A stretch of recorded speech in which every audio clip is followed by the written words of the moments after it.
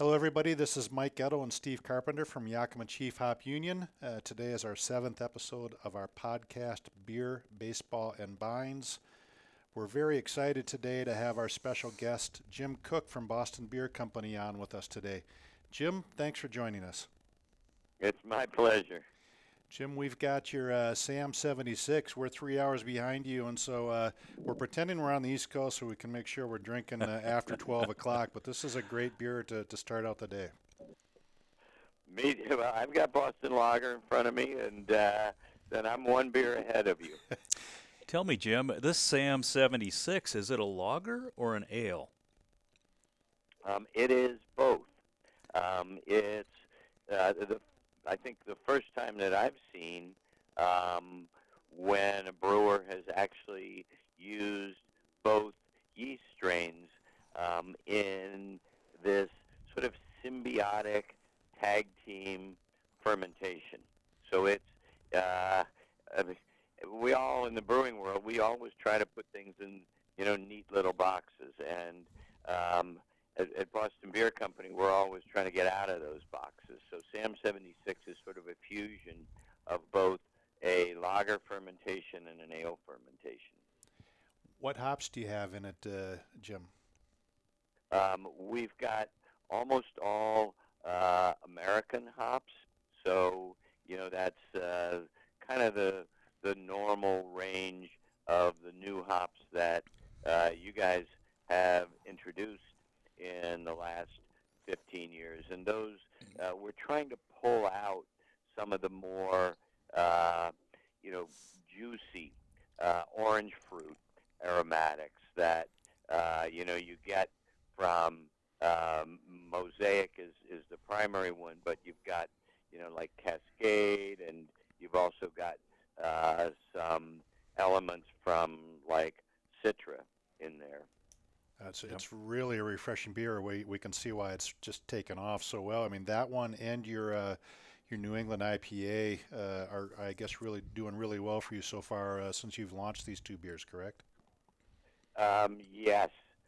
We've been very excited by the reception, particularly because, again, they are both sort of new to drinkers. The Sam 76 is just something that hasn't existed before. Nobody's made a beer like Sam 76. So that part is, we're really excited that drinkers like that.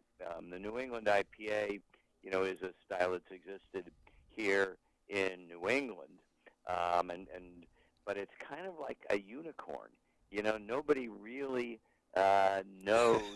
I mean, people everybody knows about it. Everybody hears it. It's very buzzed over, but you can't get it because historically it's just been made by a small number of brewers that had a very, very, very short shelf life, like 2 weeks to 4 weeks, which kind of meant, you could get it at the brewery, but that was it. And for over a year, we worked on, all right, how do we, get enough of a stability to this so that it's not breaking down in 2 or 4 weeks? How do we preserve both the physical stability and the aromatic stability so that we can deliver to a drinker in Yakima the taste that they would get if they came to our brewery in Boston and drank it, right off of the draft line.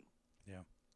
It's a unique beer, Jim, and very refreshing. I think you've nailed it. This is, I think, my idea of a summer ale, and it's got just enough. I prefer a hop-forward beer, and it's got just enough hoppiness in it that I can see myself drinking this all summer.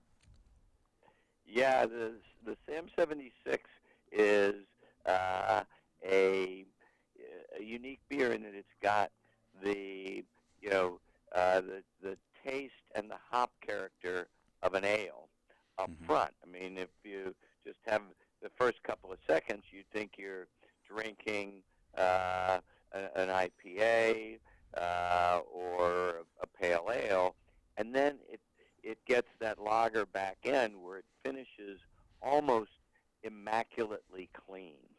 And we were able to do that with the hop varieties that we get for from you and other people out in the Northwest, the Cascade, the Citra, the Simcoe, and the Mosaic.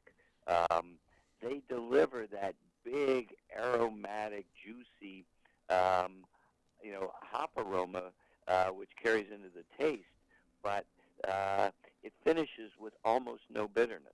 Mm-hmm. I mean, as hoppy as it tastes up front, it's only got 12 BUs, and essentially the revelation or the thought process that goes into it is a little different than most beer drinkers think about with hops. I mean, when beer drinkers think about hops, they fixate on IBUs as the metric of how hoppy is this beer. And as you guys know, that's a really kind of dumb way to look at it, because the hop cone brings much more to the flavor than the IBUs. So we kind of deconstructed the hop, because in the hop, in terms of flavor delivery, yes, you've got BUs, but you've got two other components which are equally important and less talked about. And the second is there are a lot of non alpha acid flavors that come from hops. Sure. There's polyphenols, there's glucosides, there's some of those, there's tannin type things, there's even some of the plant material. So there's a whole bunch of stuff that comes with hops that's not bitterness, but it's hop character, and it's very interesting. And then the third element of hops is the aromatics. And what we were able to do with SAM 76 is deconstruct the hops and say, okay, we want a little bit of bitterness, but we want a huge aromatic, and we want a pretty good dose of those non-bitter hop flavors and tastes. And that really hasn't been done before. We've uncoupled the different hop flavors and maximized them in a unique new way.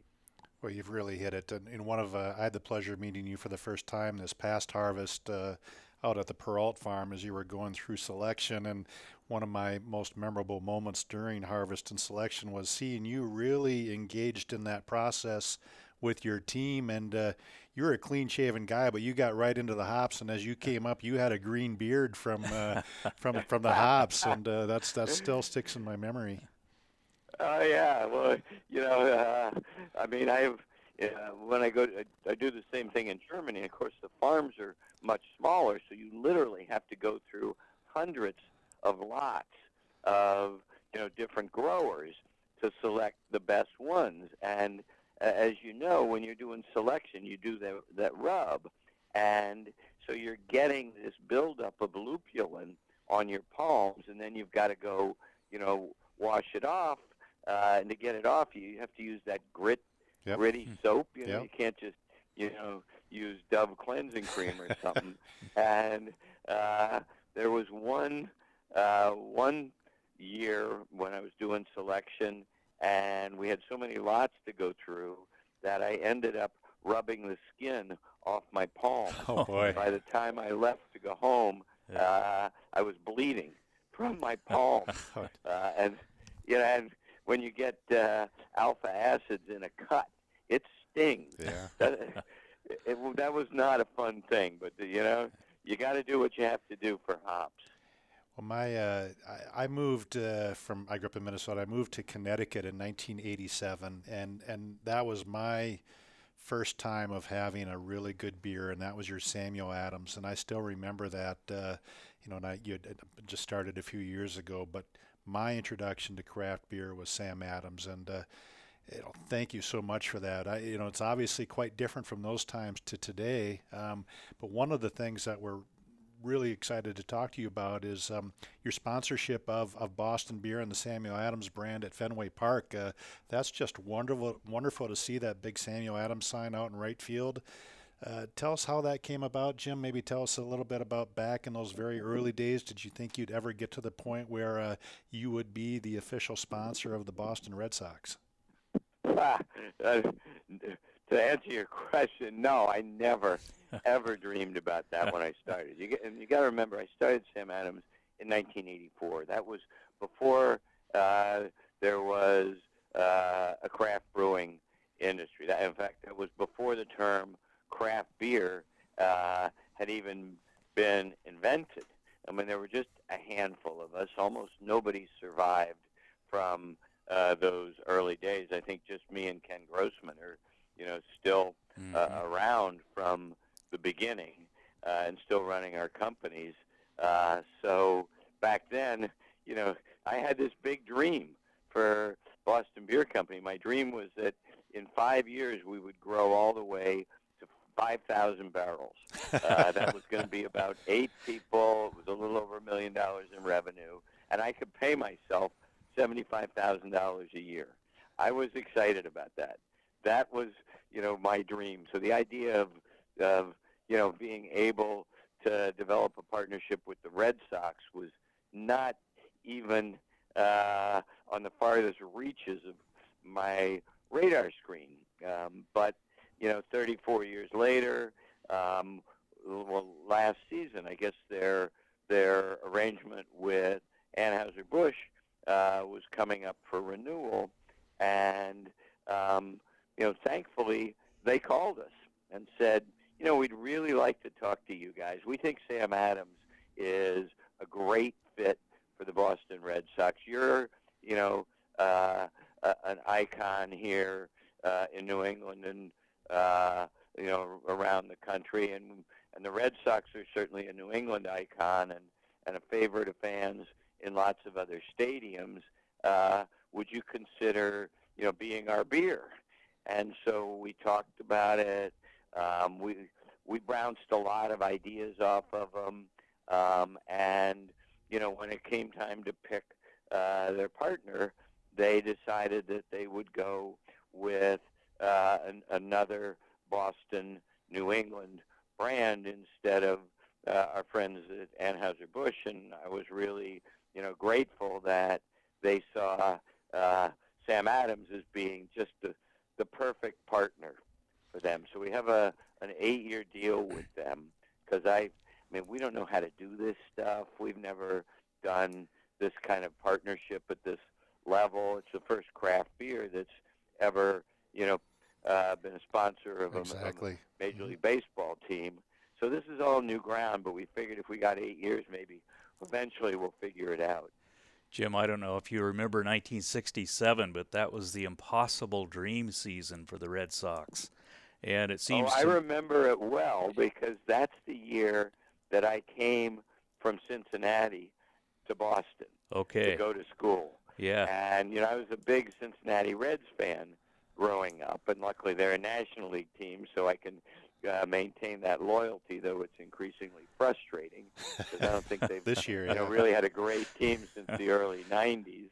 But I came here, and of course I came in the fall, and it was the excitement of that season, and they won the pennant, and they hadn't done that for so long, but they had Carl Yastrzemski, and it was just a very, very exciting time to be here as a baseball fan in Boston. So I that was my introduction, was the Impossible Dreams season. Well, and being the sponsor was my impossible dream. There you go. And 50 years later, it happened. Yeah. It's just amazing. And I consider kind of the craft beer movement and baseball two very uniquely American things. And it's so cool to see the success story of Boston beer, and now you've matched up with the Boston Red Sox. And yeah, that 1967 year. And now that they got the Sam Adams sign up there, the Red Sox had the best start of their season in the 118-year history of the Red Sox. Yeah. 117 seasons. It wasn't until they got the Sam Adams sign up in Fenway that they had the best start ever. And they're gonna need a little magic to fend off those dastardly Yankees. So those guys are playing some pretty good baseball right now. Well, we need that magic every year. The Yankees, they're the Yankees. Yeah. So, we're kind of always the underdog against the Yankees. Yeah. But that's part of being the rebel, right? I mean, that's the whole Samuel Adams motto, is to be that revolutionary. And again, what you guys have done from the very beginning, what was it like, back again when you were first starting, going, I think you said go door to door with your briefcase full of your samples and trying to convince bars or tap rooms or whoever to buy your beer and say, hey, we've got more quality product in this. It's worth a little bit more. It's a little bit more expensive, but try it, taste it, and it's worth it. What were those days like as you were doing that in Boston? Well, it wasn't easy. When I started, like I said, there was no craft beer thing. Nobody, I had to just change people's whole mindset about beer. This was 1984. The basic landscape of beer in the U.S. is you had your mass-produced domestic beers that, are very high quality for what they are. They're not trying to be great, rich, flavorful beers. They're just trying to, be refreshing and drinkable, and something that can be, it can be a mass market product, so it's good for kind of every taste. And when I started Sam Adams, I was going another way with a domestic beer. And back then, everybody thought that if you wanted a good beer, you had to drink an import, that an American brewers couldn't make beer at the quality level of the Europeans. And so I had all these prejudices and preconceptions that I had to blow away. And, it took time. I mean, this is 34 years that I've been making Sam Adams, and we're, after 34 years of busting my ass, we're, 1% of the U.S. beer market. 34 years, that's my life's work to be 1%. But that's a powerful 1%. It's a very powerful 1%. Well, that's exactly. It's I wanted to create a beer revolution the way Samuel Adams, the brewer and patriot, had created a political revolution. And so while we may only be 1%, we have had a much more powerful and profound impact than that 1% would indicate. Absolutely. So possibly be small but mighty. Yeah, absolutely. And now you now are opening up a broader footprint in Cincinnati, right, with a tap room and expanding your tap rooms in Boston as well. So this is kind of another evolution for Boston beer. Is that correct? Yes, it's certainly a change. And again, I can't claim to be revolutionary in tap rooms. Other people have done it. We did our first one in Philadelphia in 1992. It was the Sam Adams Brew House in downtown Philadelphia. And frankly, we were ahead of our time then, as we've been with other things as well. And I'd also have to say, we know how to make beer. We're good at selecting hops and brewing great beers and innovating there. I don't know how to run a tap room. We're not good at running stuff like that. So, we're really, in some ways, following others and learning how to create a really great Sam Adams experience over the bar. But you're doing, there's obviously lots of stories all the time about different aspects of craft, and one of them is there's always something new and fresh. But you have gone through a continuous, not reinvention, but a continuous refinement of who you are, and Sam 76 is part of it. The NEIPA is part of it. You obviously have expanded in a number of other ways. The tap rooms are just part of it. You're not sitting back in any way, resting on your laurels, and I think that's a great example for other brewers and craft brewers around the country. Oh, yeah. Well, I mean, craft brewing has so much energy and creativity, and frankly, I get bored. I want to do new stuff. I mean, I've been doing this for 34 years. I got to get excited to keep doing it. At this point, I don't have anything to prove. I don't need more money. I want to get up every day and do something that excites me, that I'm passionate about, And after 34 years of craft brewing, uh, Monday night comes around. I can't wait for Monday morning. I'm thrilled to get back to work. I know it sounds sick, I but know when the you have feeling. a job like mine, Yep. You just love it and you want to show up for work. Well, there's two other things that you're doing that are also quite dear and near to us, and I think many people in craft. And those are your two actions involved with the community: your American Dream and Brewing program and your Business Experience-ship program. Do you want to tell us a little bit about that? I think that is again what really is a big part of what makes the U.S. craft industry so unique. Yes, and I agree with that. It sort of, came out of something we did in 2008 that you would be very familiar with, because in 2008 there was this horrible hop shortage, once in a century level of hop shortage. Big crop failures in Europe, and under delivery in the United States as well. And my family's been, making beer for 175 years, I guess, at this point. And so my dad was a brewmaster, my grandfather. So, it was in my blood to know that, hops are a crop. And there's good years and bad years, and then there's occasional sort of major crop failures. And so we've always, contracted with our hop growers like Yakima Chief, because we want to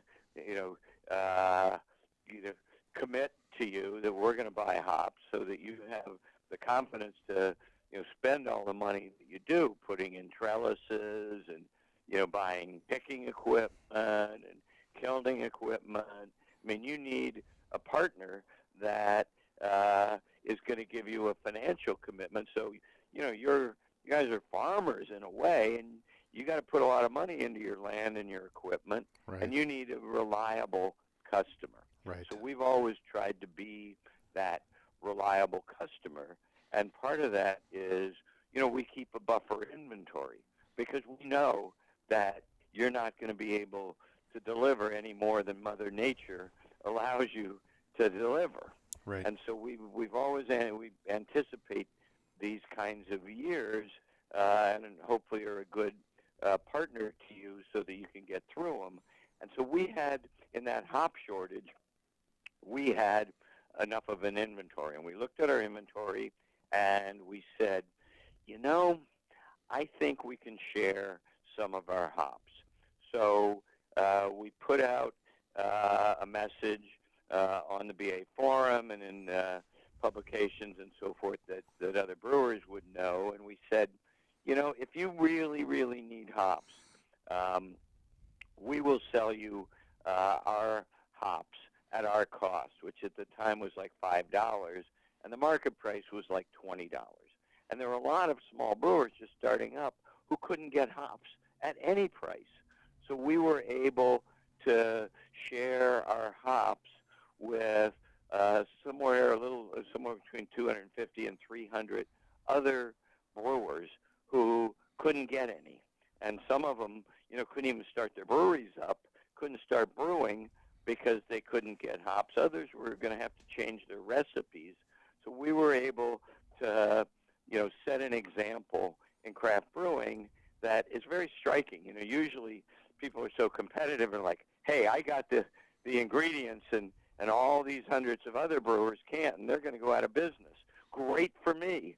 Well, we took a different approach, and that was kind of the foundation of the Brewing American Dream program. It's how do we reach out and help, other small businesses like us? Because, even though Sam Adams has been quite successful, like I said, we're 1% of the U.S. beer market, and we all of us as craft brewers, whether we're Sam Adams or, the latest zip code brewery that just started up in 1,000 square feet, we're all small compared to the big guys, and we need to stick together and help each other. So Brewing the American Dream applies that approach, not just to brewing, but other small businesses in food, beverage, and hospitality.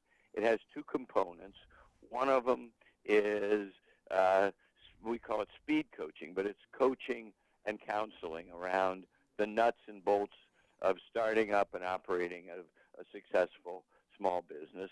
And the other is loan money through our partners Axion USA, which is the biggest micro lender in the United States. And so we lend to startup businesses money so that they can get their business up and running, and also to businesses that have been running for a few years but need a loan, and the loans go anywhere from $1,000 to $25,000. So we have loans for businesses to kind of get to the next level. They've got their little business, they got 3 employees, and if they get a $10,000 loan, they can hire 2 more employees and get to 5 and expand their business and create economic development in their neighborhood. So that's the essence of the program, is helping other small businesses. And I think we've given coaching and counseling over the last 10 years to about 8,000 different businesses and provided about $24 million worth of loans to about 1,600, 1,700 small businesses that have been able to take the money and grow. That's a great story, Jim. And again, that's really the spirit of SAM, if you will, SAM 76. I mean, it's the spirit of craft brewing too. And the spirit of craft brewing. But no, that's why you guys, you certainly, you're like Jose Altuve. You hit far above your height and your weight, and it really is a great thing that you guys are doing there. Jim, thank you. Thank you so much for taking time to speak with us. It's been a real pleasure and an honor to hear from you. We really look forward to seeing you again during the fall when we have our selection process, and we hope it's a good growing season. We have some great quality hops for you and your team to come out and select. But it's always been a great honor and pleasure for us to do business with you, but also really more on a personal level to be part of the craft community with you. We very much feel part of that. I just want to make you guys proud with what I'm doing with your hops. So I hope you know that your hops have a happy home in SAM 76 and all our other beers.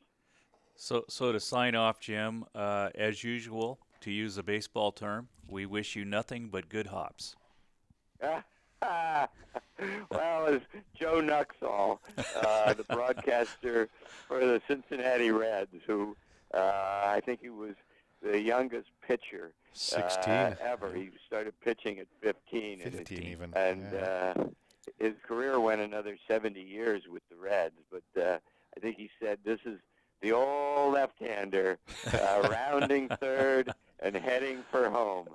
Cheers, gentlemen. Cheers to you. Thank you so much, Jim. Bye-bye. Well, Steve, that was great, huh? Yeah.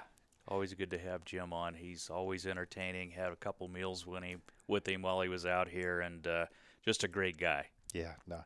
And it's going to be an exciting year watching the Red Sox and the Yankees. I mean, those freaking Yankees, but they're 17-1 in their last 18 games, and they're putting on a show. And over last night, they, as you said, leapt into first place over the Red Sox. Are having another fantastic year. Yeah, those two teams in the East are going to be tough. I feel bad for the Blue Jays. Yeah.